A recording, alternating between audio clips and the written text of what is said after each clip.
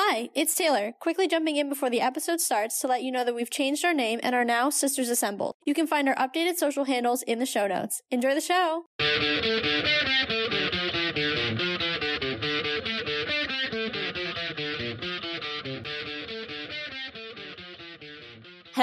Hello, and welcome to another episode of the Let's Talk Marvel Fan Theories podcast. I'm Taylor. And I'm Katie, and we're two sisters and borderline obsessed Marvel fans who have been following the Marvel Cinematic Universe closely for years. And now we want to share our MCU discussions with you. We chat about our own predictions and theories, plus some of our favorites from online, and our reactions to all of the Marvel content that's considered MCU canon, including the Disney Plus shows and the movies, as well as the Marvel news you need to know.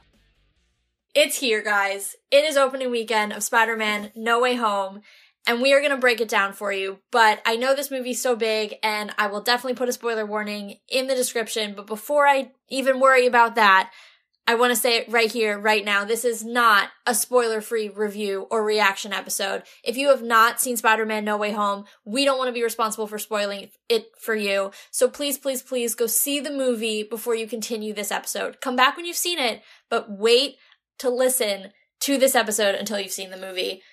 All right, now that that's out of the way, Katie, hit me with your reactions. Let's go. I not to repeat myself, I'm Hawkeye or anything, but when I'm right kind of thing, you know? This movie I didn't anticipate being, like, okay, we'll get right into the cameos in a second. But that felt like something that we all expected and knew in the nicest of ways that Marvel would have fumbled the bag slightly if they didn't bring in who they brought in. But for, like, some of the other things, I mean, and I'm not the only one who definitely was predicting certain things. I was seeing predictions that I was definitely agreeing with and theories that I was definitely agreeing with. But I mean, I don't know. I don't think this movie, and like I said, also not to repeat something I said for a Hawkeye episode, but I don't think this movie missed. Yeah. I mean, I went in with the highest expectations, fully expecting to be let down in some form or fashion, just because the expectations were so sky high. But the fact that, and I've said this to so many people, like, who haven't seen it yet, but, you know, were wondering about it, I've said, you know, for a movie with expectations as high as it was, it shocked me that it not only met, but exceeded those expectations by miles. To me, this is the best MCU movie of all time. It was just shockingly good. And I was expecting a good movie, but this was even better than I could have ever imagined. Well, let's talk about what made it good. I mean, let's the cameos. The cameos. Like, okay, I need to give everyone context. I'm going to tell you right from the get-go, Andrew is my favorite Spider-Man. Judge me as you will. I know that's a hot topic, hot debate topic. Personally, one we'll cover later in a different episode. Yes, one we will get to. Personally, I'm an Andrew person mainly because I was quite literally like a year old when Tobey made his first debut as Spider-Man. Not that I don't enjoy his movies. I just remember more so watching the Andrew ones. I also love Andrew Garfield. Say no more. So I think I can end that statement there. So personally, as soon as Ned opened that portal, I was like, a tall, lanky boy. I knew. And I was shaking most of the movie. That's just, you know, how I went about a couple of Marvel movies now. And this was one of them. But I knew. He didn't even have to unmask himself. But the entire theater wasn't even, like, excited until he unmasked himself. And I was like, but we all knew.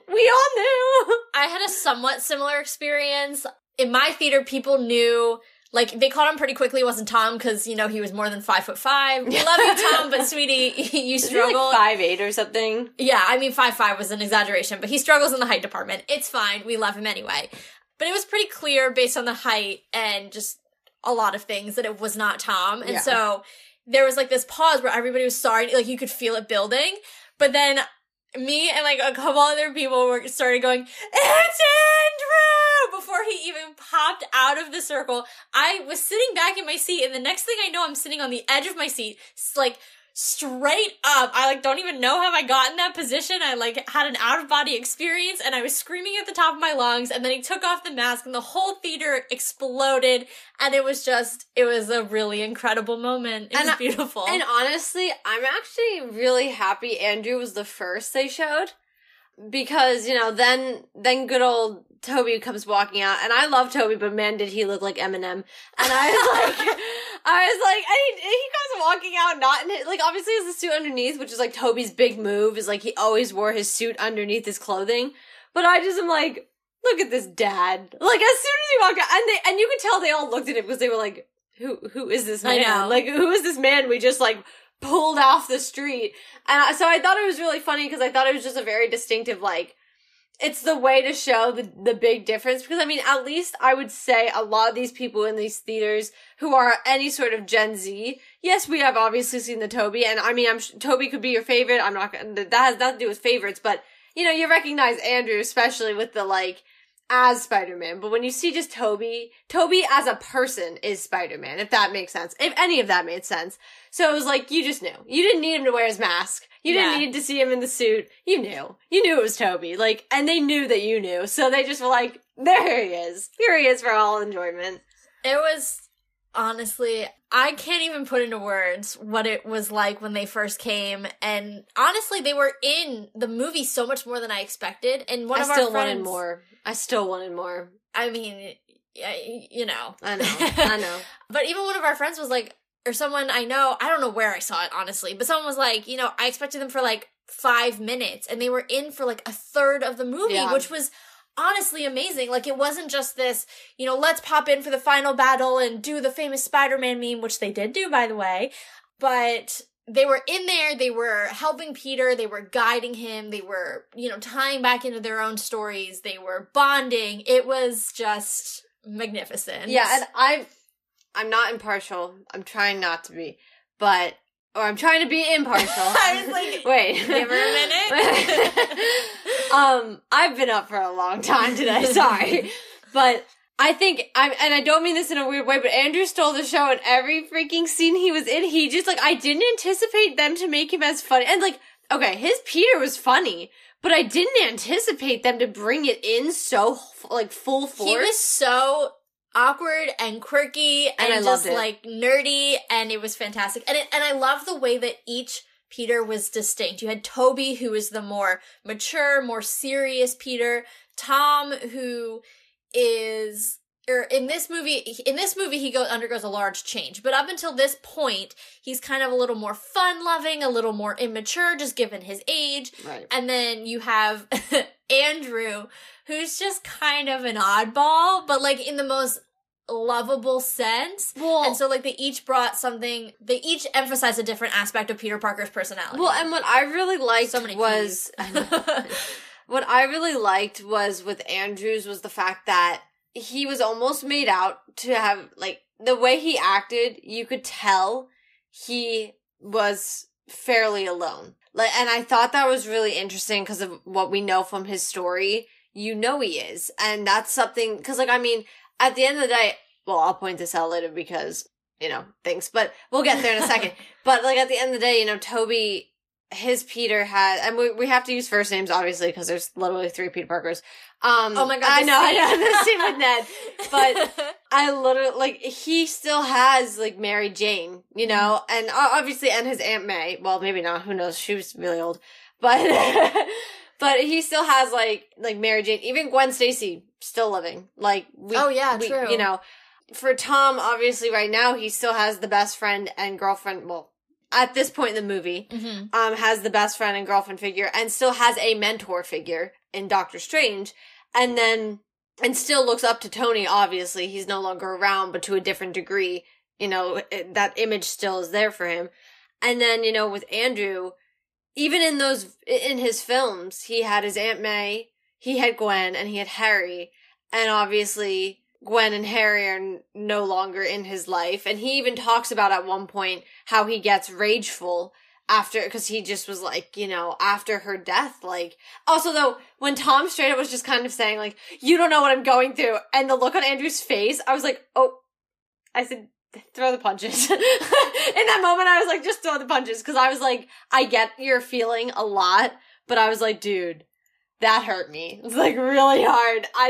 But my point just being is the awkwardness comes from someone who clearly has spent a lot of time alone and has not really gone out and, I mean, other than probably being Spider-Man, has not really continued to live a social life of any sort. Not that he had a ton of one because he was always that little awkward, like, loner boy.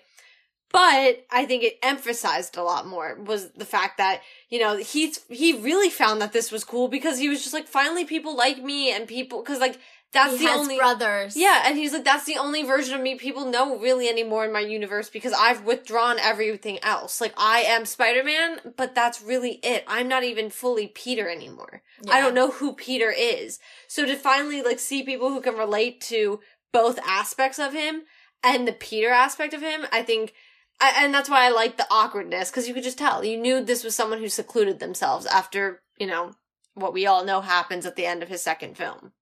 Yeah, I also just really enjoyed, and this is a complete 180 emotion-wise from what you were just discussing, but the hilarious gag about the organic webbing. Oh my god. I was so ready for it. It was so good. You knew it was coming, because it was like, that is one of the biggest differences between all of them. Yeah. Is that fact that, like, Andrew and Tom Andrew builds, at least, we know, his own. Tom, we built, like, in the first, in like, what, Civil War, like, had some sort of mechanism. Obviously, Tony Stark upgraded it and essentially made it what it was.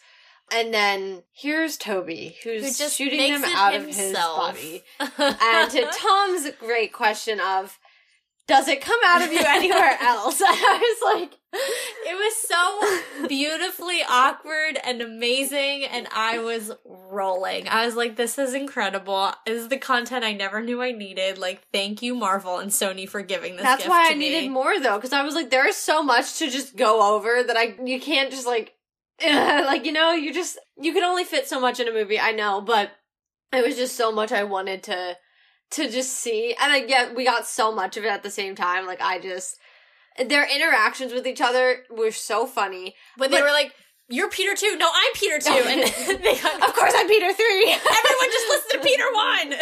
Okay, the fact that he was like, I don't want to brag, guys, but I'm going to. I was a part of the Avengers. I know. And Toby's sweetness, he's like, that's great. What are those? And straight up, Andrew's just like, is it a band? And he was so hyped. He was like, oh my god, it's a band. This is so cool. There's a version of me that is cool. Yeah. I am so excited. He literally was just like, oh my god. And then he's like, no, like, Earth's Mightiest Heroes. Although, I am glad they did that because my roommates and I did an aggressive Spider-Man binge before this movie. And I was pointing that out to them because I was like, wait a second, in these universes, the Avengers don't exist. And so I was like, this is weird. Because I guess I never really put it together. Like, you do, but you don't. You don't really think about it. And so I was like, interesting. So I liked that they touched on it. Because it is one of the other very distinctive differences. I saw that online. Someone was like, so this movie confirms that there are not the Avengers in at least those two universes, which I thought was interesting. I was like, I didn't really think about it that way. People must feel so safe. Like, genuinely, they must feel so safe. Because that means that there's their biggest threats, like New York, their biggest threats are the things that came to fight Spider-Man. Yeah, there's no Thanos, no Ultron. None of them were dusted. Yeah. Yeah. That's so interesting. Yeah, so, that's it. Like, they must seriously be, like, safe. Yeah, no Loki. Yeah, literally. Like, none of this happened. But, no, I loved it. And honestly, my last big thing about the cameos was I really, really liked the aspect of showing the different versions of smartness that the Peters have. Yeah. Because my roommates and I also had drawn that conclusion of, Toby's very book smart, you see it.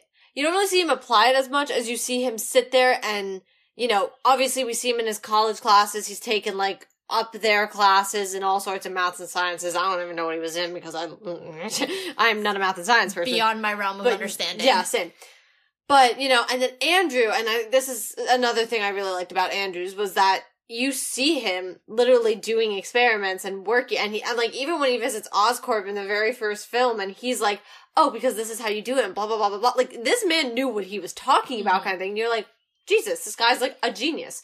And then in this movie even, I think helped capitalize when Tom's Peter trapped Doctor Strange in the multiverse, or not in the multiverse, in the mirror dimension, it capitalized on the fact that he has that too. Yeah, and even when he was helping the villains, I was going to call them Sinister Six, but they were minus a member, but when he was helping the villains, it was the first time, other than I think when he was using Tony's fabricator in Far From Home, where we see Peter the scientist. Yes. Of this Peter. And, like, yes, he's at, like, Midtown Tech, and, like, they're all really smart in the fact that he was, like, would have gotten into MIT and, like, all that stuff. So it's, like, there in the background, but these are some of the first times we're actually seeing him. I kind of want to talk about that, because maybe this was just me. Never put that together. Oh. I never put together that it was, like, a special science school. Yeah. Never really thought about it. But I just thought he was at a regular school. Like, I really genuinely never sat there and was like, oh, all these kids are, like, super, super smart. Never even thought about it until this film. And then I was like, oh, okay.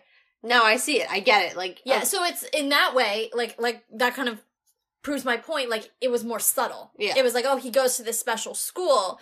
But then, in that one little scene in Far From Home, and now in this scene, the 2 scenes in No Way Home, we see him apply that in a way that's, like, outside of the classroom and, like, actually without being in the shadow of a great Tony Stark or something like that. Like, he's not living in Tony's shadow. He's actually doing what he needs to do on his own. Exactly. And so it's, like, showing him as that brilliant Peter that, like, maybe he didn't get to show in the first 2 movies. Yeah, and I agree. And I just really like seeing the different aspects of how smart this character is, because Spider-Man is very smart. Peter Parker is one of the smartest people in the comics. Yeah, which is why, like, it helps that he sits there and, like, he does a lot of the things on his own, because he is built that way. He's literally just smart to begin with. So I thought that was really interesting to see it.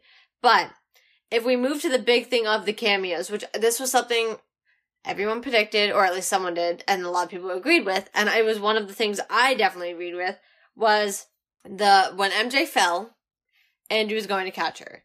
Now, a lot of people predicted that from the get-go. I thought it was interesting because had Andrew not been there, Tom also would not have saved her. So I thought that was a really interesting parallel at the fact where technically, her own Spider-Man would not have been able to save she her would life. have met the same fate as Gwen, technically. Yeah.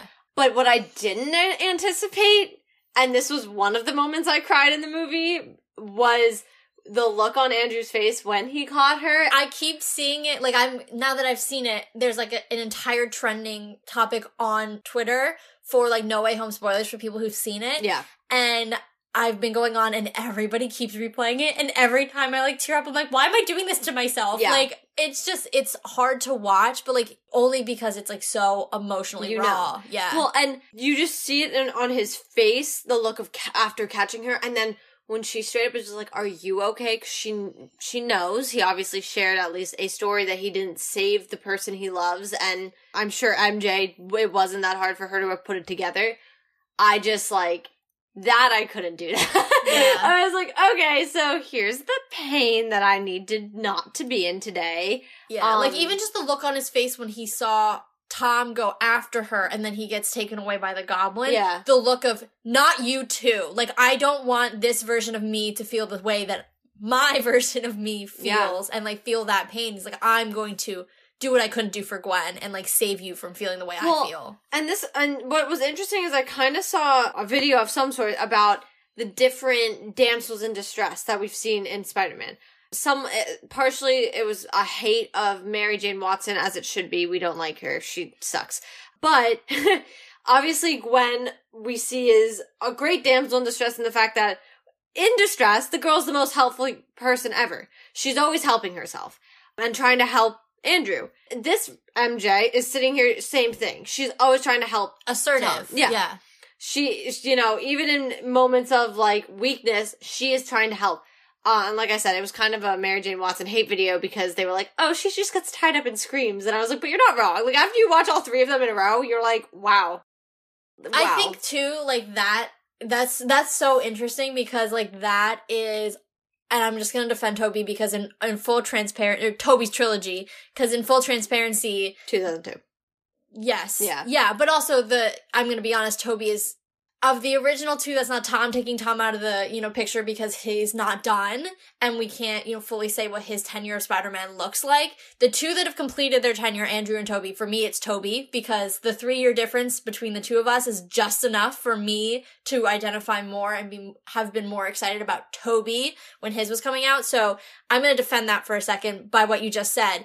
2002, world and media were very different. The way that and it's not perfect by any means now, the way that women are portrayed in media, but I would say that there have been lots of steps taken to actively try to make women more assertive in those types of roles and in, like, playing the quote-unquote damsel in distress. She's not, a lot of times, more so than in the past, she's not quite so helpless, and she's able to do some things to help herself, to your point. Well, I just think that's why I just want to defend that for a second. Not that it was okay then, but, like, you kind of have to look at it in the context of, like, where we were in society. Well, and I just think that I'm not even just saying that because it's the whole idea too, you really see how smart Gwen and MJ are. And that was really where I was kind of trying to lead. That was more that, like, you can also see how they want to be involved because they know that they can be. I mean, Gwen's the reason that he was able to beat Electro, you know, in the second movie. And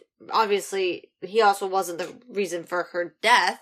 Although I kind of would have liked to have seen him come face to face with his Harry, who was the reason for her death. Other than, because obviously she would not have fallen had he not been trying to fight off, you know, the psychopath. So I thought that would have been kind of interesting. But, yeah, I just wanted to bring up more of the fact that there's another parallel there between the two of them, is that the girls that are involved in their lives at the time were the types of people who, they were just so smart. And I think that's another connection of how, Andrew knew that. Andrew saw that. And I mean, even in the scene in the lab, he saw the two of them even interacting and, like, the support she gives him and everything. And that's why at one point, I mean, Toby's even like, hey, what's up, kind of thing, because he sees it. And I knew he was going to. I was watching the scene, I was like, and Andrew's staring at them. Andrew's watching this. You just knew. Yeah.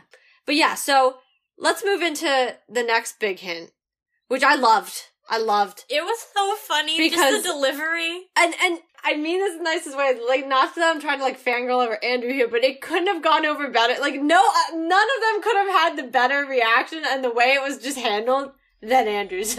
Like, it made sense. So, to get right into it, when Electro finally sees him unmasked, Andrews, and he straight up is just like, I thought you were black. and Andrew's just like, oh, that's cool, man, like... Sorry to disappoint you. But the point of this is, well, it hints at Miles Morales when, especially and explicitly, when Jamie, as Electro, says, man, wouldn't it be cool if there was a black Spider-Man out there? And the whole theater was like, whoa! I just was like, well, there is. I know. So it's super exciting. I wouldn't call it a confirmation, but it's definitely Marvel's little wink, wink, nudge, nudge of saying, we know what you want. He's coming. Don't worry. Like, we have plans, you know? So definitely excited about that. It was something that I'm not gonna lie, I thought maybe there might be some world in which, you know, Miles got perhaps his own end credit scene. Obviously that didn't pan out, and we'll touch on those later, but it was so cool to have him almost have his own little part, you know, and not ignored in this, you know, meeting of the Spider-Men. And really, you know, one thing I want to touch on before we kind of move away from Spider-Man cameos in general is I think this movie was just a celebration of everything Spider-Man for the last 20 years. Like, instead of pitting Spider-Man franchises against each other, and Kevin Feige said something along the lines of, like, you know, this fandom can be a little toxic at times, and this movie is less about, you know, who was the better Spider-Man, and who was the better this, that, and the other thing, and, you know, who should have had their third movie. But it's more about, you know, celebrating the 20 years of this character and all the different portrayals and how they're all valid. And honestly, I was having this thought in the shower yesterday. How proud would Stan Lee have been to see this movie? Like, I know he really wanted to be an Endgame and all of that and wanted to see it, and unfortunately he could not. But this one, I think, would have even eclipsed that, because this was his baby. Spider-Man was his baby. It's the character he's most known for. It's the character that started it all. Whether it was not officially the MCU or not, it was the first real Marvel iteration, other than, obviously, but, like, the X-Men, but they were not. Blade in the late 90s. But they were not owned by Marvel. Right. Of, you know, a superhero. Yeah. I mean, I just think Stan Lee, you know, is smiling down at all of us, just so happy this weekend. And that makes me happy, because I love Stan Lee more than I love a lot of things. But what you just said actually brought something up for me. I saw a tweet, and it said that technically now, canonically, Tobey's 2002 movie is the first MCU movie. That's true. Because of... So the MCU started in 2002, which helps to we can really bury the Incredible Hulk now. Because, because that means now we have 3 movies and then Iron Man and then the Incredible Hulk. So now it's just kind of in there. Like, it's not even like, now it's not even kind the of second one. It's just like, meh. Yeah, like now it's really just kind of like thrown in there. Like, you don't even gotta look at it anymore. It's just kinda... it's not even on Disney Plus. Like, what even need... Exactly. Yeah. Well, that means too that now we've got a busy 2012 in different timelines because Andrew's first came out in 2012 and that was the year of the Avengers. So, oh my, 2012. What a year to be alive. Yeah. But moving into another big somewhat cameo, I guess, which I personally don't feel like enough people are talking about. No, even it got so overshadowed. Yeah, I mean, even though people clapped and cheered in my theater, I just don't see it on any social media. But Daredevil, Matt Murdock being Peter's, lawyer, which a lot of people predicted. The whole watch thing, that was like, people were nosediving into there. But, I mean, like I said, my theater was cheering and I just am not seeing people talk about this. Yeah, and I want to go back to what we talked about in the predictions episode, because you and I had a lengthy debate about, Kevin came out and said, probably like last week or a week and a half ago, said, Charlie Cox, he's our Daredevil. Anytime there's a Daredevil in the MCU, whenever it happens, he's our guy. And you and I were like, is that confirmation or is it just, his way of like appeasing us because he's not going to be in it? And then he was, and I was like, oh my god, we kind of got that one. But but it also felt very weird that Kevin kind of gave it to us. Oh, I agree. Not sure why. I don't know if he really was just trying to shove us so hard off the trail of the 3 Spider-Men. Although, I think poor Andrew was gonna have a heart aneurysm by the end of this. Poor boy. Like, he really, Toby definitely gave up trying to, but Andrew just was like, no, I'm not answering this anymore. Like, he definitely reached the point where he was just like, I'm tired. He literally was just like, can you please just stop asking me? Like, I'm not gonna tell you, so just don't ask the question. And, but then here's Kevin. Yeah, so Charlie Cox will be Daredevil. And it was like, interesting timing when it's a week before No Way Home. I know. But I'm so excited. And I also just love the timing of the fact that I can't. The guy who plays Kingpin in the show gets his MCU debut on Wednesday, and Charlie Cox comes back on Thursday, Friday, Saturday, whatever day you see it. Just amazing that they both come back in the same week. I'm so happy for them. I personally, that show, I tried watching, it's a little too gory for me. Not a bad show by any means, just like not my cup of tea. Well, but the show itself is not being considered canon right now. Yeah. Because it sounds that they may be doing more of a reboot idea of it and bringing it into the MCU under different, which I guess could kind of make a little bit of sense because I don't know how much Daredevil might play into the Kingpin part or not. Yeah. Also, if you're making that show canon, then because of the Defenders, you're kind of bringing in all of the others, Luke Cage, Jessica Jones, Iron Fist. And so, like... Which, as of right now, there hasn't been any confirmation they're moving in that direction. Yeah, so it's not just that you'd be making Daredevil canon, you'd be making the entirety of the Netflix minus Punisher canon, and that's, like, a really big thing to do. Well, and the next big groups we're seeing are more going to be the X-Men, Fantastic Four, Young Avengers. Young Avengers, the next grouping of the Avengers themselves. So, I don't really see them kind of being like, let me bring in all these other people. The Netflix shows don't have the best. Some of them do, but that's what I mean. Not all of them do have the best track record.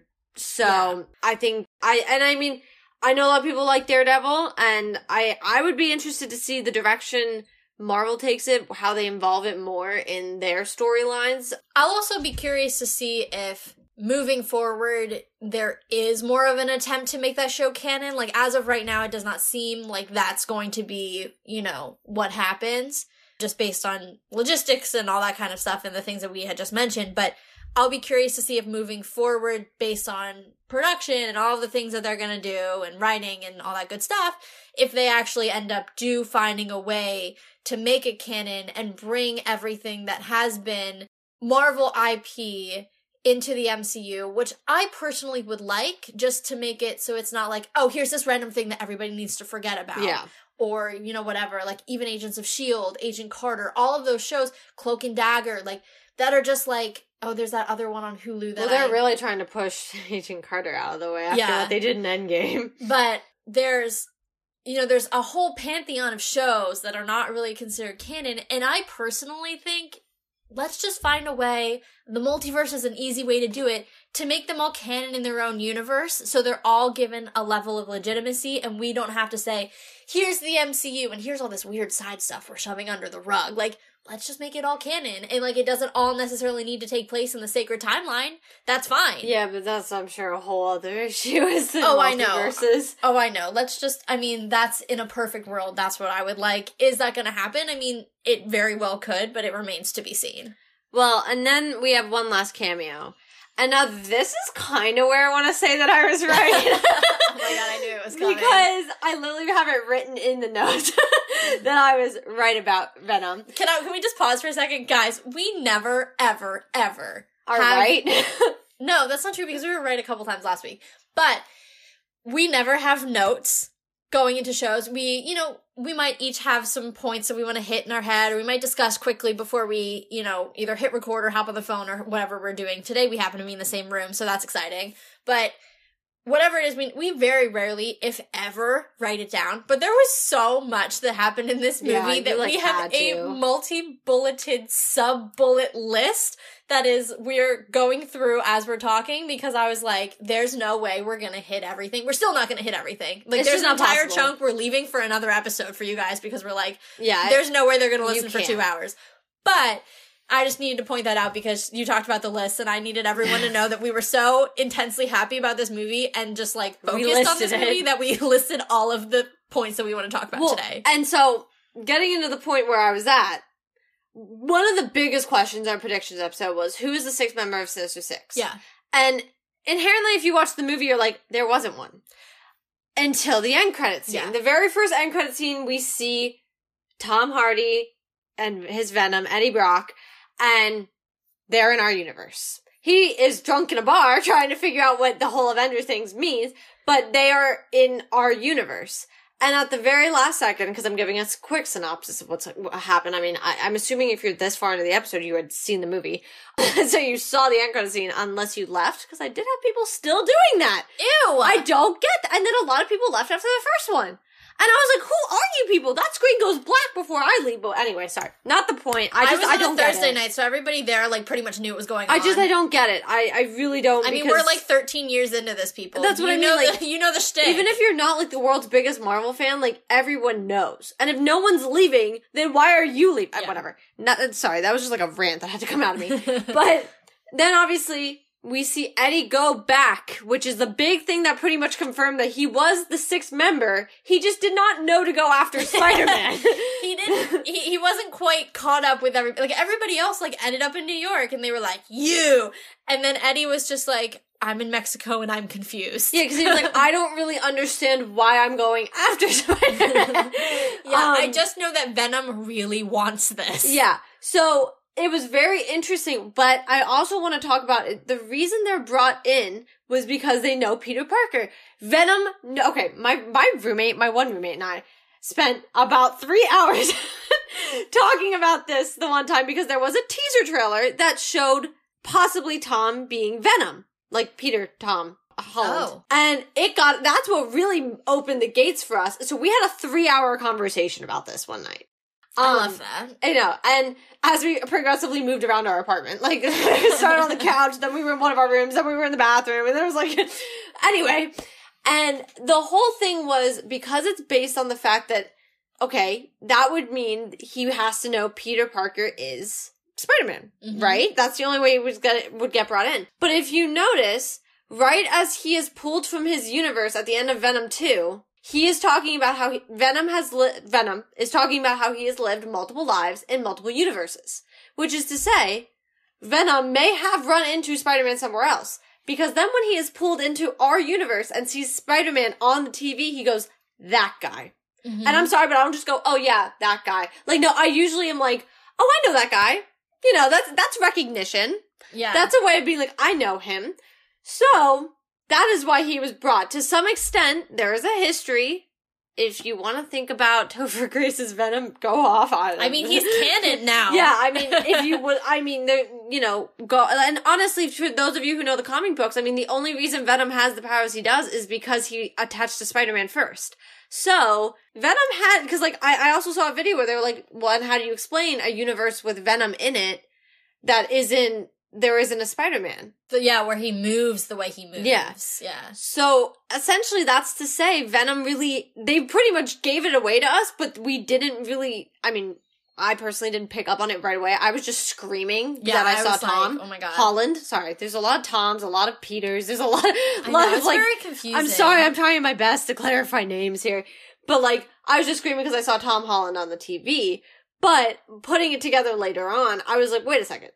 Because he was literally saying, I've lived in other, essentially multiverses, timelines, universes. He's a symbiote. He moves differently. He probably doesn't affect the same way because even to saying to Eddie, he was like, I literally cannot give you all the information that I have lived through. Yeah. Like, I will blow your brain up. So, I mean, I love it. I love we're gonna see Tom Holland and his Venom eventually. Yes, that's the other really big thing that came out. I was like, wait, so Hardy's gone, so they're never gonna fight. And I was like, man, that, like, sucks. But then I was like, that also makes sense for Venom 3. And it also, like, would make sense because we talked about this. The age gap, it's just all a little weird. And it also made a lot of sense because the way they've already established Venom with Tom Hardy didn't really make a lot of sense for why he would have randomly be going after this kid. Yeah. So that was all good, but I was like a little confused. And then they pan down to the table, and there's that little black moving piece of sludge, and I was like, oh my God, we're gonna get it. We're gonna get our Tom as symbiote Spider-Man, and I am so excited. And I don't even know how to explain it. This is something we'll talk about in a little bit when we talk a little bit more about what the college trilogy is to bring us, and really what the whole ending of this movie was and the future of Peter and everything. But yeah, I don't mean it in a braggy way because I really don't. It just was one of those things, like when the end credits scene was there, I was with my boyfriend, I literally was smacking him on the desk because I was like, oh my God, I was right. I was like, Venom, because I knew it. And like I said, my roommate and I spent 3 hours talking about this and how sure we were that this was going to happen. And when obviously we never saw him because, like I said, the big debate was all who was the sixth member. He was there. He was just drunk in Mexico. Yeah, he just was so unaware of why he was even pulled there because, Eddie himself doesn't know. Pulled. Yeah, it was Venom, yeah. But you can't pull the symbiote out of his body because he's the host. So you literally had to bring Eddie with him. So I just thought that was so interesting. I love that. And like I said, we'll talk about the repercussions in a little bit, but I mean, once again, like I said, as written in the notes, I'm right about Venom. And that's all that needed to be said about on that topic. I'm so glad you were. And I just feel like I want to take this moment to pause and just say that there were a few ways that they could have gone about different things in this movie. For example, they could have had Toby and Andrew for 5 minutes. They could have had Venom fight with everyone else. They could have had a multitude of things go a different. They could have killed MJ and Ned, and we're gonna do an entire section of this episode about the ending. But just as an example, they could have killed them off. But the way that they chose to write them out instead, they just had so many crossroads in this movie where they could have done it differently, and I felt like they were inside my head choosing the exact right way to do, the exact right thing that I would have loved to see as a fan, and did love to see as a fan. And I am just, as much as I love Marvel movies, there's always one thing where I'm like, I wish they would have done this instead. I can't think of something where I'm like, I wish they would have made this choice. They just hit every choice on the head. And this is another one where they could have, like, now that he's confirmed to be in this universe, they could have had them going head to head and it would have been great. Yeah. But instead, they created this exciting storyline where we get to see Tom do something that Spider-Man does in the comics and take his version of it instead of just like, oh, they're gonna fight now. Yeah. And do it something that was so short-sighted. They're playing the long game and you can so much tell that. And I can't say enough how excited that makes me, how excited I am about this movie and how just happy. I'm just happy. I'm so happy. But let me make you sad. Because bring me down. Because I think we talked about this in the predictions, but we were wrong in who it was. We did say this was a possibility, though. Yeah, but I definitely know that I thought it was going to be a different character. So, Aunt May, obviously dead. Wow. She is nothing if not gentle and kind. I don't really handle being, like, sugarcoaty. So I'm not. I'm direct. But I definitely thought it was going to be happy. I'm not gonna lie. Those of you who listened to the predictions episode, you know I thought it was going to be happy. I kind of was expecting it, in a sense, just because the Marvel Universe doesn't like to keep people around too long. Especially from that franchise. Yeah, literally. So that's kind of why my money essentially had been on him. I'm not gonna lie, I really don't think I ever gave much thought to the idea, like genuine thought that they would kill Aunt May. But I think, for me, it brought up more questions than it did, like, answers, for the sense of, like, was there ever an Uncle Ben in this universe? Yes. Because at one point, and I believe it's in Homecoming, May, when Peter's acting kind of erratically, May does say to him, I can't deal with this right now, not after everything that happened with your uncle. And Peter, on many occasions, when he's hiding his identity from May, and in fact, I think he says this to Tony in Homecoming, he says, you can't, Tony threatens to tell May, or maybe it's even in Civil War, he says, you can't tell her, not after everything she's been through. So it's an off-screen death, but I went to see the movie with my dad, our dad, and I immediately turned to our dad and he said, Dad, she's this Tom's Uncle Ben. Yeah. Well, because what I then thought about after the film was, if there was an Uncle Ben, what I'm understanding of it is that he was not the same prominent role that he was in both Toby and Andrew's, where they were essentially older teenagers who, and to be fair, we meet Tom at a younger age. He's 15. Yeah. He's been 17 or 18 for about 8 years because of the blip and the snap. But, that was another conversation my roommate and I tried to have, was figuring out how old is this kid. But the whole thing was, he couldn't have played, because, like, obviously we meet Andrew his senior year, we meet Toby his senior year. We see both of them those years.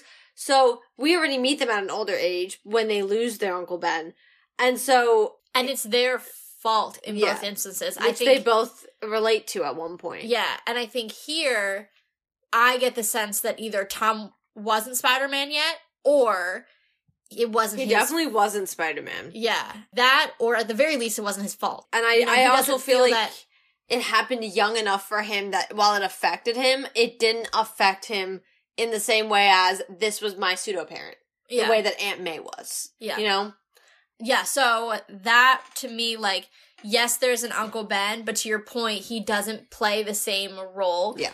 Aunt May plays the Uncle Ben role. Yeah. The with great power comes great responsibility role. The one who helps mold him. The one whose death drives him. Yeah. And, like, that's something that, Andrew and Toby, especially Toby, really focuses in on this a lot. Is, like, Toby even says this, he says, after my uncle died, it was, it was my fault, and I went out and I killed the man who killed my uncle, and it didn't make me feel any better. Yeah. And, like, Tom is having the exact same reaction, except take out Uncle Ben's name and insert Aunt May's name, Well, and I said this after the film, and I know this is gonna come across bad, but to be fair, it was, like, her own fault? Yes. I agree with you. Like, I didn't mean that in a rude way. For one, like, her even being there was kind of, like, risky. I mean, he was in the process of trying to make the hero or the villains bad, which we'll get to literally in moments. But on top of that, it was like, we're, like, putting her at risk in general, having her in the building. Then she goes for a run for it. Then she tries to be and I don't mean this in a rude way, but tries to be part of a hero to help Peter, and I get that. But I was like, you also were the one who pushed him to not send them all back. Yeah. So, not to be that person, but that was my first, I was like, that was kind of on you. That was kind of on you. And I know she was trying to teach Peter empathy and responsibility, and I get that. But, like, at the end of the day, she almost tips him completely in the opposite direction when she dies. Exactly. And you know what? And genuinely, his responsibility was getting them back. Because he was the one who helped them here. It's not his problem what happened to them into their timeline, which is the point he kept making. He was like, they're not even my villains. They're not even from here. And like I said, I didn't kill them. Yeah, and like I said, we'll get there in literally a second. But I got it. I honestly, not to be that person, but if we were going to pick something, I think that would be the thing that kind of bothered me the most about the film. I would agree. I was actually just having the same thought in my own head. Now that I'm like really talking about it, I'm like, no, I think that is what would have, and to now, like I said, I want to see it again. Not that I don't see every Marvel film like again, but I obviously need to see it again just to feel like I take more of it even in. But that was like something that kind of bothered me from the get-go, and now that I'm really discussing it, I'm like, yeah, that really just, that didn't sit right. But, like, it's, like, he lost her, but only because she pushed him into something he didn't feel was the right choice. Yeah. And, like, I think it makes the Green Goblin line that much more potent when he says, no good deed goes unpunished. Yeah. Like, yeah, exactly. She tried to help them, and then she died. And, like, this is not advocating for not doing the, the right thing or what you feel is right, but, like, it's like, it muddles the message in a way, because, like, she's trying to teach him empathy and doing the right thing. She dies in the process, almost makes him a murderer, because he's so enraged that she was killed. So it's like, and it kind of almost backfired. How, like I said, back to even Peter's point was, they're not meant to even be here. Yeah. No offense, but they're not my problem anymore once I did what Doctor Strange told me to do, and that was to bring them back so he could send them back to their universes.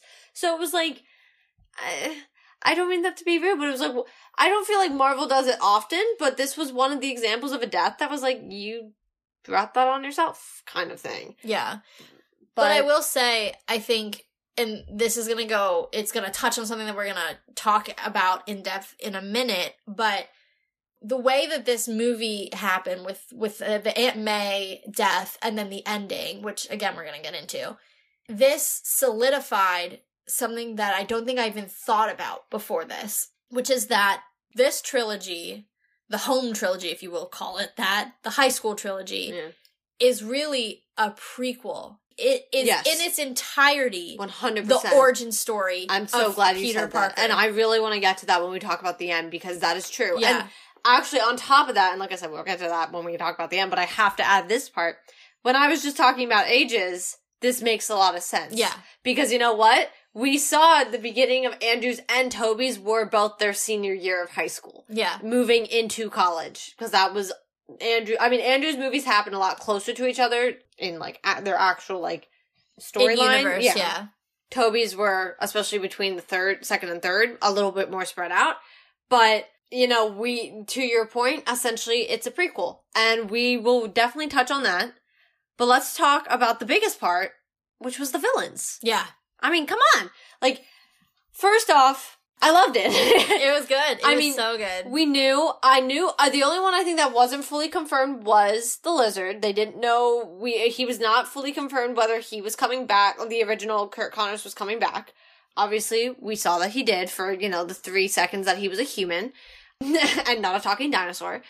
And I just really enjoyed, and something I think I said to Taylor last night at some point, because I did call her, I was like, just to be brief, we need to at least talk about this. We had a 3-way FaceTime, it was great. Yeah, I was like, we at least need to talk about this. But I really enjoyed that there were at least, like, every villain had a buddy, kind of thing. I liked that because it opened their eyes to some of the ones, especially, like, Goblin and even Doc Ock and the Lizard, like the ones who died in either the first or second for Toby movie, being able to have the villain that was there from the next movie and be like, bro, you're dead. Yeah. Even Sandman, when Sandman looks at Doc Ock, he's like, you're both dead. Yeah. Yeah. But I will say, like, my only complaint is I get the whole idea was that they were supposed to be a little different in this universe, and you see that with some of them. I don't feel like you see it really with all of them. But I did feel like we lost Max in Electro's, like, I got Electro's need for power, but just, like, who he became in this universe, I don't know, felt a little muddled in who Max, because even when Max was full-blown Electro, he was, like, not, I don't know, they just felt very different from who they were. I cannot say I agree or disagree with you, because it's been a minute since I did not get a chance to rewatch the other franchises before I saw this. It's on my list of things to do over the Christmas break. So that's your opinion, and I'm just gonna stay out of that one, because it's been quite a few years since I've seen either one, so I'm not even gonna try to wade into those waters. Yeah, that was really the only one that I felt was a little off. And I think they'll probably blame a lot of that on the power grab that he was after. But I also and I mean, he says it a lot in the movie. He's like, I like who I am here, and blah, blah, blah, blah. But the thing for me is that, like, I don't really understand why you are so different compared to all the others who were essentially exactly the same. And it sounded like they were all pulled not far before their deaths, which would have been the peaks of all of their films. Or for, like, in Sandman's case, because obviously he ended up not inherently being a bad guy. That's why he helped Tom's Peter at the beginning, because he was like, Spider-Man, we're friends, we're besties. Yeah. So, like, you know, it just sounded like it was towards the end of all the movies that they seemed to have been pulled in at. But, oh my gosh, just Doc Ock's entrance, I knew it was coming, because it's not like I didn't see the trailers 4,000 times, but I literally just was like, nice. You know? Like, oh my god, when he stole Peter's nanotech, yeah, that was super cool. But you know what I thought was really cool? And this is my little nod to the fact that I did get to see all 7 of the films prior, you know, 1, 2, 3, 1, 2, and 1, 2. And I really like that something they did a lot in the second Spider-Man, Tobey's, was they gave him the sound effects. So you heard him stomping through the city, and they did it here. And I was like, thank you. Because it's small things like that, you know, that just really... For those of us who really are into these movies and love them, you just are like, nice. You know, like, you just check that nice little box. Thank you for the icing on the cake, right? Yeah, there. exactly. Like, it's just the small things. That one, that's what I loved. Like, his entrance of just, he hears it. I also, this is a little bit unrelated, but related on its own part, really liked how much they showed the Spidey sense. Yes. I thought that was really cool, because that's something they did. Absent from the first movie completely. Yes. And that is something they did a lot in Andrew's and Tobey, especially when they're first getting their powers. You see, I mean, at one point, Andrew literally catches a fly in front of Aunt May's face. Yeah. And, like, you see it, and they're just like, what you doing, kind of thing. And he's just like, I don't know. As he has, like, a ton of food, because he's literally going through, like, life-changing body changes. Yeah. Like, this is more than puberty. Yeah, literally. I just love when Aunt May's just like, he took the frozen mac and cheese. And it's Stouffer, so you know. But, Sally Fields, man. Yeah. But every villain felt right, except, like I said, Electro to me, and I got it, the power grab was there, he just felt so far from who he had even been while Electro in that movie, that I don't know, it just felt a little weird to me, but I loved every single part of it. I loved all the villains. I mean... And I know Dafoe is getting so much love online. And rightfully so. Like, people are basically saying, like, this movie cemented him as the best comic book movie villain of all time. And it's just like, he's so sweet as Norman. And the moment when he's like... You see the change. You know. Well, even that, but before the change, when he's in the room working with Peter and the Fabricator, and they're talking and they're bonding, and you're just like, even in this universe, he's bonding with Peter Parker. Yeah. Because he's a scientist, and he not sees even young just that, potential. but it's like the way, like, you know, the love and the history behind him and Tobey's Peter because of Harry and the fact that they, you know, I think they grew up together. So it was like, he's like a father figure to Tobey's Peter. And then you see him almost becoming that, stepping into the role vacated by Tony. And you're just like, but he has like, you know, like he has like a DID and so it's like the pit in your stomach. You're like, I see them bonding. He's offering him a job at Oscorp in another universe. Yeah. Like, it's so sweet and beautiful. And then the moment where Doc Ock says, you know, you're banishing your demons. I forget what the exact line is. I was like, no. You know when he changed. Yeah, and he's like, his whole body stiffened, and it was like, the other guy's in control now. Yeah. And I thought it was really interesting. Like you said, everyone's giving him the credit that he definitely deserves. And I think it's interesting because I would say Green Goblin in general, and even in the comic books, is probably one of the more prominent and important villains. So. Especially because of the personal connection between the two of them. Yeah. So, and also, I mean, to be fair, something I really like about Spider-Man's villains in general is a lot of them and not that every villain intends to be a villain, they all have obvious backstories, but like, they genuinely never plan to be villains. Yeah. And I like that a lot of them are so insanely smart.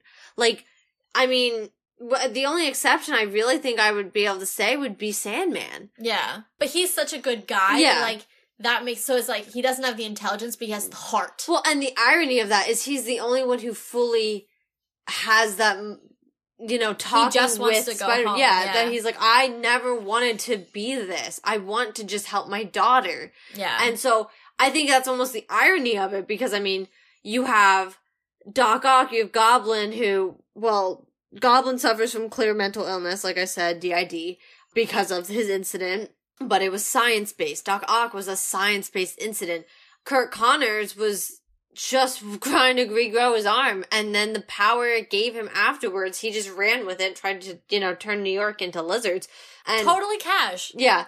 And then same with Max. Max just wanted to be recognized. He wanted to be someone. Yeah. But he was an engineer. I will say, and this is just a quick aside from your point, I love the gag where they were all talking about how they got to be the way they are, and Sandman's like, yeah, I fell into here, and then Elektra's like, yeah, I fell into here, and so I don't remember who says it, but someone was like, you gotta watch where you're falling. And I was just like, this is incredible. I know, I was like, I think it was Elektra, I think it was like, yeah, man, we gotta watch where we fall. And I was like, thank you. I didn't know I needed it, but thank you. I know, I was like, I really appreciate this. Thank you. I just liked, one of my favorite angles was when they were all walking into the apartment, and you just see them all walk by, and I was like, oh my god. And then when Happy calls me, he's like, is there a cyborg in my apartment? Who are these guys? He was like, you can't just bring these people into my apartment. I thought it was so funny, but let's talk, I guess, about some of their differing motives. So, yeah. Obviously, Elektra wants to stay. He's got the freaking arc reactor, no duh. Tony from the grave, sorry, I'm clearly a Cap girl, but Tony from the grave gave him the most power a man could even have. Like, even Doc Ock turned it away. Yeah. And he was standing there going, the power of the sun in your hand, which was his whole point. Which is honestly, isn't that Tony's line? Isn't it? I mean, I know it's Doc Ock's line from Spider-Man 2, but isn't it, like, very similar? It's similar to something that Tony says, I think, in Iron Man 1. So it's be. Like, I was like, oh, so there's some, like, parallels even between franchises that weren't related until this very moment. But, like, that man was just, like, you know. Too much for me. Yeah, he was like, I'm good. And he was fine with going back. You know, that was it. Like, he didn't want to die. Especially once Peter fixed the chip and he could be himself again. Yeah. And the tentacles, the AI wasn't controlling him and he was in control of them. Yes. He just became this, like, sweet man who just was, like, out here to help. And I was like, I love this. I mean, and obviously Norman wanted to go back. The Green Goblin did not. For many reasons, of course. And then we have Sandman, who did want to go back. And I think he was probably the most motivated to be fixed. Yeah. Because, I mean, obviously he can't hug his daughter in that form. He can't do a lot of things in that form, and he just wanted to hug her and be with her and help her. So he was probably the most motivated to be like, oh yeah, fix me, get me back. I have a family. I'm trying to do the right thing. And then, and I'm saving Electro for last for a reason. And then obviously the Lizard. He didn't really seem to have much of an opinion on going. He was kind of ambivalent the whole time. Yeah, I mean, because he doesn't die. Which is why I also didn't love Doctor Strange's line, because it's not accurate. He doesn't die at the hands of Spider-Man, and neither did Sandman. He just goes to jail. He even at one point saves Peter's life after he's turned back into Kurt Connors. And I think he apologizes, or at least they have like a little heart-to-heart moment similar to Sandman and Tobey's Peter. So he kind of didn't really seem to have much of an opinion. He just kind of was like there. And then, you know, ready for any battle. He was like, whoever's getting me wherever I need to go, like, I really don't care. But then Electro, which, like I said, I'm gonna blame Tony. But, I mean, he's in the 21st century. Who wouldn't love that power? Not just the arc reactor, but just the grids are, even from 2012 to now, the grids? Are you kidding me? Everything's a different version of tech even from 10 years ago. Yeah. Like, he literally had ample power on him. So, I thought that was interesting. But lastly, I thought was interesting was how kind of easy it was to fix these guys. Yeah. I mean, most of them, to your point, were science-based accidents. Yeah. So once you get 3 very intelligent Peters in a room, it's like, well, I know what happened to this guy, so let me find a solution. Well, and even before. Tom's Peter himself was putting together how to fix, like, most of them. And I don't know if it's the tech that he has there that maybe because they don't have the Tony tech in the other universes, it wouldn't have been possible. But I think for the first time, we truly see, like, the reversal of villains. Yeah. That Like, they could be rehabilitated. yeah. I think the last time we saw that was actually Killmonger. I've been thinking about Killmonger this whole time. Yeah. Just because Killmonger on my mind. No, no, because I genuinely was But thinking also, about he's it. like the epitome of, like, fantastic villains. He like, is he's probably still the king. Yeah, he is probably the best villain with just on every front. But no, I agree. And, you know, obviously he didn't have the powers or just like the aspects that these 5 had. But I just thought they were very interesting that you see with the tech he has there, how easily he could fix these guys. Yeah. And obviously, like I said, and to your point, they're all scientists for the most part as well, and they're all suffering from accidents that, I mean, Green Goblin, Norman was just too ambitious. Yeah. And he was going to lose everything if he didn't hope for this thing to work. So, I thought it was interesting, the rehabilitation line. But then what does that mean for timelines? I was wondering the same thing. Because where we're at, are we to assume the TVA doesn't exist anymore? Yes. Because the multiverse is open. Okay. So what does that mean? Once again, that brings my question, though, of, like, what is... It's also interesting because they come from the same timelines, but at different points in the timeline. Like, obviously, like, Goblin is pulled years before Dr. Octopus is pulled. And that's the only way it would have been possible. So, because Green Goblin led directly to... There is a direct line to how Doc Ock became Doc Ock from Green Goblin. So, I mean, I'm kind of doing, like, exasperated hands here, because...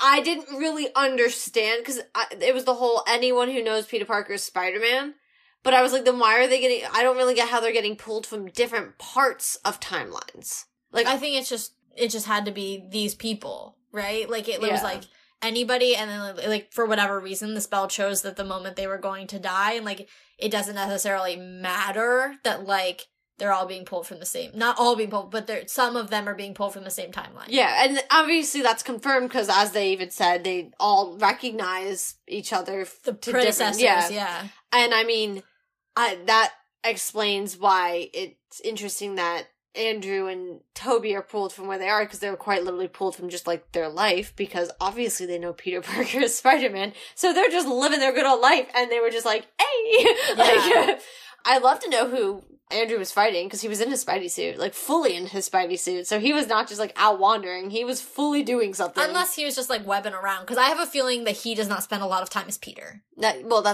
Goes back to what I said even Yeah, way that's what I mean. earlier. Like, Yeah. I just think to get out of his own head, he probably webs around, just, like, chilling and just, Yeah. like, doing the police radar thing, which I really want to bring up later. Oh yeah, that they do Tom. That they Don't- Okay, no, well, we're no, gonna talk about it in a second. no. We're gonna talk about it, because Right now? there's no explanation to timelines. There's no way to really. I mean, multiverse is open, and that's my new favorite. That give me a stamp, because I'm just gonna. Anytime we have multiverse is open.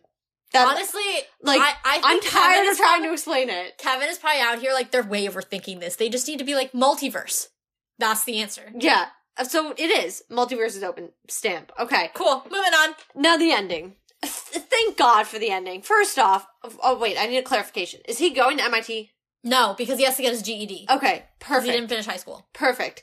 Because that removes MJ and Ned. Yeah. Thank you. And I don't mean that in a rude way, but that makes room. I mean, there's a lot of things that have now been made room for, but that makes room for some of the more accuracy of more of a, maybe Gwen Stacy, a Harry Osborn, And Mary Jane Watson. Yeah, I don't think they will. Because MJ, she said her last name was Watson. I know. I don't see them doing an actual Mary Jane Watson, because they muddled Michelle's name to try to be like, oh, she's like MJ, but she's not. Fair, but that doesn't necessarily mean that there's not a Mary Jane Watson. I in this. know. I mean, don't think yes, they will. out of all of the I think we'll see potential- Gwen. I do. Selena Kyle's another name I keep seeing brought up, Catwoman. Okay. So I think it's more likely going to be the two of them. However, I would it's not- I would put my money on Catwoman, because I don't see them trying to personally redo Gwen after what happened. Amazing Spider-Man. Yeah. I don't. And Emma Stone owned that role. You can't give me a better actual, like, on-screen love story in a superhero They story. were a really, really good couple. Yeah. Yeah, I agree. But anyway, so I would say in all likelihood, it's likely either going to be Selena Kyle or Gwen Stacy, but the door's not shut on Mary Jane It's not Watson. shut, I just think because... And it's annoying to me because they didn't need to do that, and then they could have brought in Mary Jane. Yeah, no, I agree. It's like you basically were like, no to this character, but it's frustrating because she canonically is his wife. Yeah. You know? Well, like, and did we know her last name was Watson until this movie? I don't think so. So she was like, oh, I prefer to go by Jones, when they said Michelle Jones Watson. And I was like, are you kidding me? That was the one other thing I was like, you ruined, like, not you ruined, but you, to your point, really reduced the chances of Mary Jane coming. Because you could have kept her at MJ, because they didn't necessarily, I mean, in Toby's, they don't really call her MJ almost at all, I don't think. They always call her Mary Jane.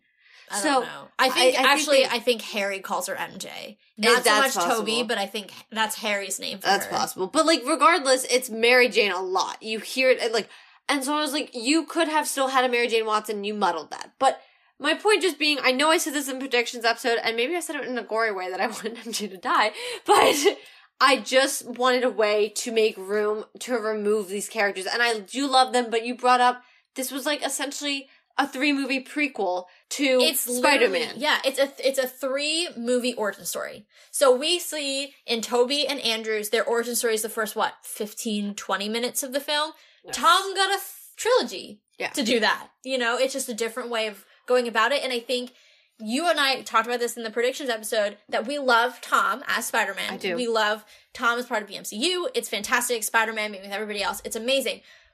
But it's also a detriment. Yeah. Not Tom. But him being as integrated with the Avengers as he is a detriment, and now you've removed that block. Yes, and I have to bring up that there was someone on Twitter who had tweeted, you know, and I came across controversial, I think. It's hard to kind of, like, read over text sometimes, or, like, you know what I mean? So I think a lot of people read it controversially, and it became a big conversation in his comments. Yes, it did.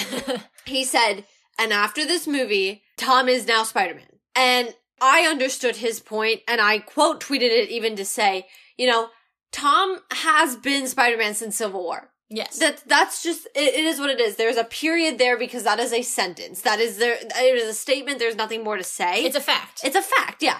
However, he is now, after this movie, going to be more comic book accurate, and he is also going to be out of Tony's shadow, and out of just a mentor shadow in general. And more self-sufficient and mature. Yes. Yes.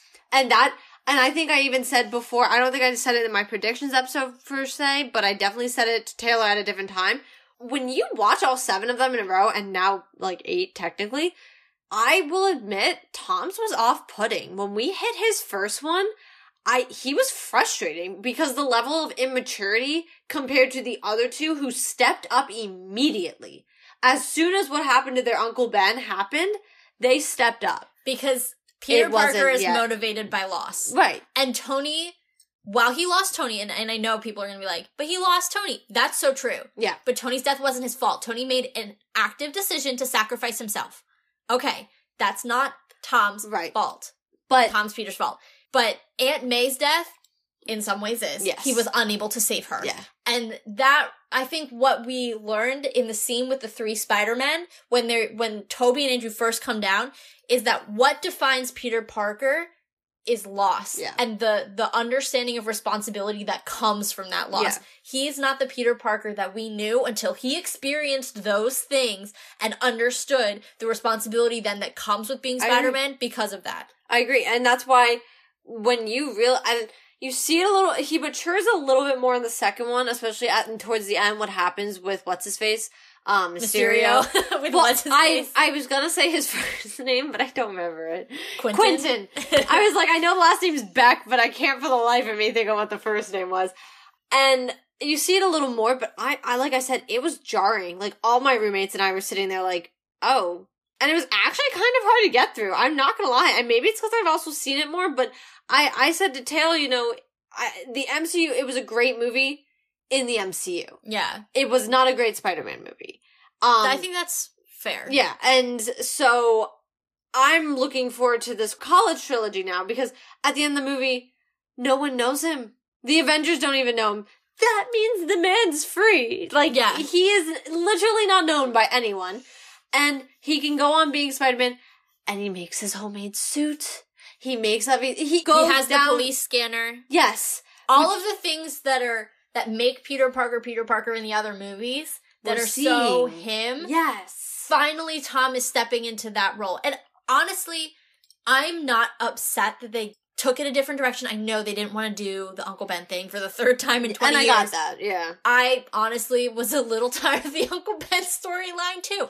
So I'm not upset that they turned it on its head. I'm also not upset that it took them 3 movies to do it, simply because they've already confirmed we're getting another 3. Like, Yeah. I think if it ended here and they were like, "Mum's Anyway, the word," yeah. I'd be like, come again? But like the fact that they're like, he's getting 3, 4's already, like 3 more, 4's already in development, like we're moving along, everything's gonna be great, and it's gonna be like, they haven't said this, but the expectation is that it's Yeah. gonna be more aligned to what we know canonically, Well, I mean, comic book wise. He's sitting there making his own suit that's a very comic accurate suit. It is. And he's incredibly swinging throughout comic New York accurate. City when the movie ends. That is, you couldn't be more Spider-Man. Yeah, You there know? he is in Manhattan. I think that's the other thing that, like, Oh, yeah, I he moved noticed, into like, Manhattan. as a New Yorker, was that in the first 2 movies, well, the second one you have to take with a grain of salt because he's abroad, but especially in the first one, he spends all his time as Queens, Mhm. really. So it's like you don't really get the same imagery that you get as when he's like swinging around Manhattan. And so, like, to have him do that at the end, I was Well, like, because his battle oh also my isn't God. in New York. He never battles in New Yeah. York. So it's like, yeah. okay. So, like, to have that and to know that that's coming, and then to have Kingpin come in this week, you're like, I am seeing a much clearer picture for what the next, at least, movie is gonna look Yeah. like. And it's so exciting. Like, because now even the villains who are out there, like Vulture, you know, he knows. Scorpion. Yeah, he knew the identity of Peter Parker, but now he doesn't even know that Peter Parker exists. Yeah. So it's like, oh, so they're back on the table again. Because all of that, And like, that's when I think we'll finally see Scorpion now. yeah. Well, and all of that rehabilitation that he did with Vulture, because they almost have an agreement now. He's like, you saved my life. Like, Yeah. there's a respect there. That's gone. I don't know if they're necessarily bringing him back, but I could definitely see them bringing in Scorpion because Yeah. of it. Yeah. We've already gotten several hints at that with actually seeing him on screen, of course, as well, and seeing that, you know, he is hungry for some Spider-Man blood. I would see that being a movie. I would see Venom 100% being a movie. Mm-hmm. I wouldn't even be surprised if Venom, they waited until the final film of that trilogy, of the college trilogy. Just because that would be, I don't see them doing it in the first movie just because I feel like he just went through a lot to go Yeah. through However- having a symbiote. However, I think one of the things we saw, and I know this is like meme central, Toby in the symbiote suit and the Mhm. whole thing. Oh my god. But I think one thing that is still true about that is that Venom taps into the darker parts of Peter's personality, and I think right now Peter's vulnerable to that. I agree, but also I think we saw a very dark moment with Peter already. Yeah, We I mean, saw, yes, absolutely. and I just think it'd be more interesting if they waited on it a little bit and let him establish himself as, you know, just Spider-Man. Not Spider-Man with the Avengers, not Iron Spidey, not any of it. It's Spider-Man. I actually, when you bring up Iron Spidey, the one thing that I didn't think about till afterwards was how this movie was a slow deterioration of the Spider-Man that Iron Man made. So first it Yes. starts with like, oh, the Iron Spider suit gets destroyed because, you know, the nanobots or whatever get destroyed by Doc Ock. Okay, cool. So that's gone. Then you see he gets, you know, paint on the original Spider-Man suit. That was given. Yeah, and then he wears it inside out, which by the way looked really cool. But then that one too, like, it kind of gets destroyed, or he destroys it or whatever it is because he's not wearing it at the end, and he becomes, you know, it's like the slow He's wearing removal. the suit that originally was given to him by Iron Man. Yeah. It was the regular suit. Yeah. And then, to your point, then at the very, very end, we see him making his own suit that has the glaring fabric of the blue. Yes. And you know. And Yeah. then you see him. And you're right. And I thought it was critical to his character to fall to bring away. him home. Yeah. To bring him home to what the essence of Peter Parker and the essence of Spider-Man that in the trilogy had been lost in the origin, which is, again, fine. They chose to create Peter Parker in a different way, and it took them 2.5 movies to do it. Fine. I enjoyed those 2.5 movies, so I'm not going to complain. But he's here now. He's the Peter Parker we all grew up with. We know from the comics, we know from the TV shows, and I'm so excited to watch Tom take on this role, more mature, darker, broken, alone. Yeah. I agree. Independent. I agree. I'm so ready. And I'm, like I said, my biggest thing is I'm just ready. Let's bring on some real characters. Not in a rude way, because obviously also too, just like Ned Leeds, obviously a character. My theory of a Ned Leeds, or Ned Leeds in general, possibly still his ex-best friend, becoming Hobgoblin, still on the table.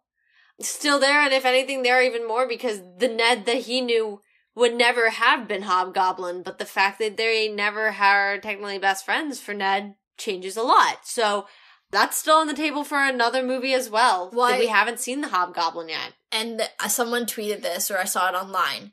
The only goblin we're gonna get for Tom is Hobgoblin, because there's no way he already fought the greatest Green Goblin that there will ever be. Yeah. And 2, how do you recast? It's like trying to recast Downey. You don't. You don't do it. No. You just can't. And even if we were to see a Harry, I don't know if we would see a Green Goblin Harry or just see Harry. Well, I think you could do it as long as it's not Norman. Yeah. Because I think... Yeah, but we've seen the Harrys too. Yeah. And I don't see Marvel doing it again. I think we would see the Hobgoblin, the one that we've never seen before. That is true. I don't see him not having Harry as a best friend. Yeah. But I don't see them following the normal... Well, because in most cases, Harry becomes the Goblin after Peter kills his father. And so you have to have Norman in order for Harry to be the Green Goblin anyway. It's a mantle he inherits from his father. So without Norman, you really can't get that version of, the evil version of Harry, if you will, because one thing leads to another unless they go really off book, which I think... It's almost like they listen to the fans saying, we love Tom. We love his movies. Please give him Spider-Man. But make him what we know. Yeah. Return him home. Yeah, please be real with Spider-Man. Be what we know Spider-Man is, you know? Yeah. I think it's interesting that this movie is called No Way Home, because in many ways it was really homecoming. Yeah. It's Peter coming home to what we know and love. I agree. But I guess, in essence, there's no way back to what we used to know. Yes. And I get that. I just, in my head, I'm like, this is more of a homecoming than anything. Because he's coming to the essence of Peter Parker and Spider-Man was shown in the last 5 minutes of this movie. I agree. And the last thing I have to say and bring up is the future of Peter in the MCU itself. Are we going to see him with the Avengers again? I'm going to vote to no. No. I don't see, I think... He worked really well into the storylines that were present, but because we're getting a new team of Avengers, I don't see him being included in it anymore. I see him being what Spider-Man has been for years, which is a stand-alone hero. Yeah. And it's not to say he never fights with the Avengers, but a lot of Spider-Man is solo. Even the shows, a lot of the cartoons that have come out over the years, Spider-Man is just Spider-Man. Yeah. He's just literally your friendly neighborhood Spider-Man. Yeah. He's definitely integrated with a lot of people in the comics, but, everybody's integrated with everybody in the comics because there's 70 years of lore, and so the fact that, 2 characters never would have met in 70 years of lore is, almost impossible at this point. But he had he's almost the backwards of he had it all, and now we're going back to the roots. Yeah. Instead of, we started with the roots, and now we have it all. Which is interesting, too, because at the end of Homecoming, he says, I just want to be the friendly neighborhood Spider-Man. And now he really is. He really is. Because he does not have the option to be like, Tony, I'm coming to space with you. Now he's just nobody to them. Yeah. You know? I love it. I do too. I don't think they could have done a better slate clean. I agree. I was so nervous. I was like, how are they going to do this? And I don't think we said this explicitly. I like that they were able to write out Michelle and Ned without killing them. Yes, I agree. They were able to give them, they're almost wrap up the characters with a nice bow, give them their own happy ending. They're going off to MIT. Well, they got what they wanted. She's almost becoming a positive person. Well, and I really like that he went back as if to try to get that, and then he just was like, no. Yeah. He knew. And, because, That's why I wanted to clarify that he wasn't going to MIT, because I was like, no, because he moved into Manhattan. That doesn't make sense. And I was like, there's no way they're going to take him to Boston. He also can't afford it. He has no financial record at all. Well, yeah, and I was like, but they're also not going to take him to Boston. Yeah. So I was like, what's going to be the story here? Because I was like, wait a second. And so, but I also, once again, that's another parallel to Andrew's, was Andrew was going to go to London. And you see that because he was going to go because of Gwen. And then, this. So I just think there were certain parallels throughout that I really like that they tied back to the other two Spider-Man. And also just logistically, the fact that he's back in the mask and he's not unmasked anymore. Yeah. Like, that was not going to work. Right. Yeah. But when the moment when he's like swinging about and you hear J. Jonah Jameson calling him a menace, who is this guy? I just like had flashbacks to like the shows we watched as kids, to Toby, God. To like Andrew, to all of it. Yeah. I was like, he's here. He's back in traditional Spider-Man lore, and I just like got chills. I was like, at that moment, I think I almost started crying. I was like, I still can't verbalize what that meant to me as a fan. Here's how I'm going to verbalize that at the end of the day. Not necessarily that, but in the best way I can. I love No Way Home. I did. It's a great movie, and I'm going to stand by that. It's one of the best Spider-Man movies of all time. Yeah, but I'm going to go down swinging with this. I'm looking forward to the next one so we see Spider-Man. Yeah. It's so perfect because it's the greatest transition movie I've ever seen. Exactly. And it just made me so excited for the next iteration. It's the greatest transition movie because it's somehow in all of it wrapping up and opening everything at the same time. Yeah. And it does it so flawlessly and so gracefully. It's graceful the way it does. You don't even know what's happening. Yeah. Like, you have no clue what's going on. And not that you have no clue, but it's happening. And I fully expected him. He goes in to see them and I was like, oh man, like they had their opportunity. I fully was like disappointed. I was like, they had their opportunity to write them out. Like, man, I'm not going to get traditional Spidey friends and loved ones and significant others. Like, oh man. And then, he has that conversation with her and then he walks away and I was like, they did it. I didn't think they would do it, but they freaking did it. In a good way. They lived, they're moving on, their lives are successful in the sense that these two are going to MIT. They got their happy ending. Yeah. And so, that's it. That's all I have to say. Like, it wrapped up the way it needed to. I agree. Oh my God. It's so good. We're going again on Thursday to see it for the second time. Because why wouldn't we? Yeah. I honestly, this is one of those movies where I was just so excited the whole time. I know there's things that we missed. I was just shaking. I hated it. I was shaking so hard. Like the whole movie. Because the last movie I did that at was Black Widow, because of my love for that character and like having to see her again, living and pretend she wasn't wholly dead. And partially Infinity War at the end and Endgame, just because I didn't know what the heck was happening in Endgame. And to this day, I don't know what's happening in Endgame because I refuse to watch it again because it was bad. But okay, that's one opinion. No, well, I watched it twice, and that's been enough. But we'll get to that in a replay episode. Don't worry. Yes. There is one other thing I just wanted to touch on. We forgot in our predictions episode. We normally talk about what we think the end credit scenes are going to be. No, I thought we did. No, we definitely did not, because there were so many other things that we straight up forgot. Okay, well, to be fair, I also knew them, or at least knew possibilities of them, so I don't feel like it wouldn't have been fair for me to have said it, because it was circulating already on the internet what the possibilities were. Yeah. I just want to address what they actually were. We talked about the Venom one. The second one is going to be discussed in a completely other episode, because we're already, well over an hour, and discussing this topic, which is Doctor Strange in the Multiverse of Madness trailer, essentially. Yes. Discussing this is its own episode in and of itself, especially around some of the elements around the multiverse, which we mentioned it, obviously, in this episode, but I don't think we really analyzed what it means, what the multiverse means, and what it means for our understanding of the multiverse in this movie. Yeah. We didn't even scratch the surface, so we're going to do that on a completely different episode for you guys, so we can give it its due and the proper time and the proper analysis. Also, to be completely honest, I was so not worried about the multiverse in this movie. There were so many Spider-Man-focused things. Point. Yeah. So, I need this second showing to really analyze what it means for the multiverse. All that to say, we're going to come back to you with that, but we didn't want to close out this episode without at least acknowledging that the Multiverse of Madness trailer was in fact the second end credit scene for this movie, which caused me to scream repeatedly. Oh, it was one of two options for me, and I was going to scream regardless, whatever it was, but I was pleasantly surprised. Not even because I knew it was happening, because I heard someone confirm it. So I didn't know, but I didn't know enough to feel comfortable. Yeah.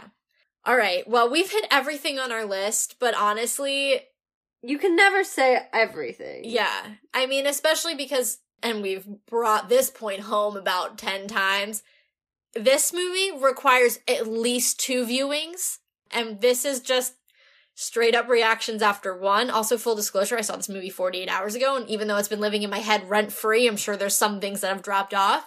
So this is everything we wanted to touch on now.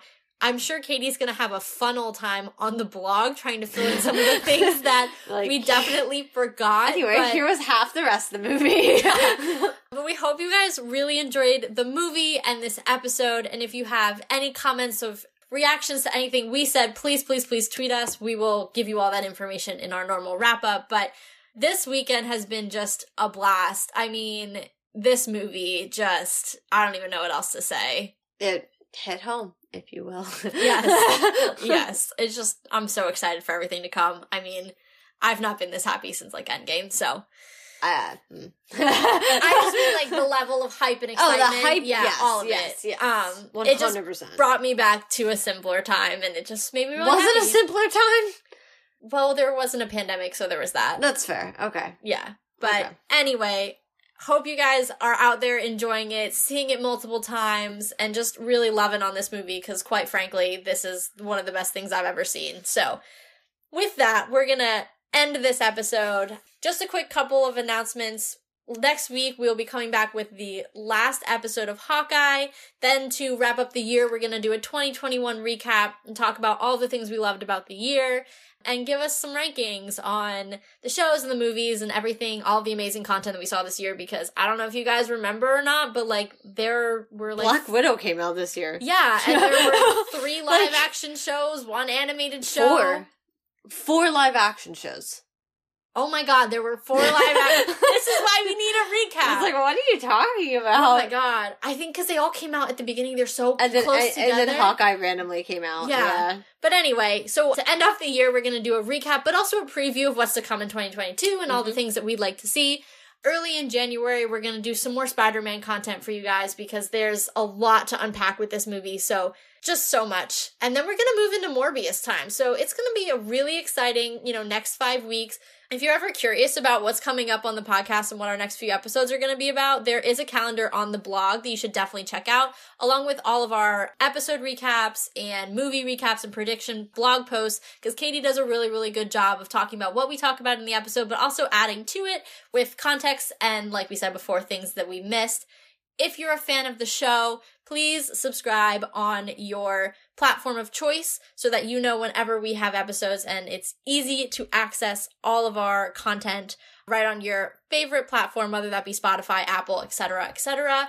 And last but not least, please check out our Spotify playlist profile, which has playlists for the different shows, and then one big playlist for all of the episodes that talk about the movies, as well as the songs that have been in the movies and the shows. So if you guys are ever looking to jam out to some MCU tunes, you can check that out there. That's Let's Talk MFT, and the link is also in our show notes. It was a lot. We're everywhere, guys. I was like, I'm sitting here rehearsing my line. I'm like, I'm gonna lose it. As always, of course, we have our Twitter, so go follow us on that. That's Let's Talk MFT as well. So make sure you guys are checking that out. I have tried the best I very, very, very, very much can to give spoiler warnings, or to only be retweeting things with spoiler warnings, not only just related to Spider-Man, but to pretty much everything.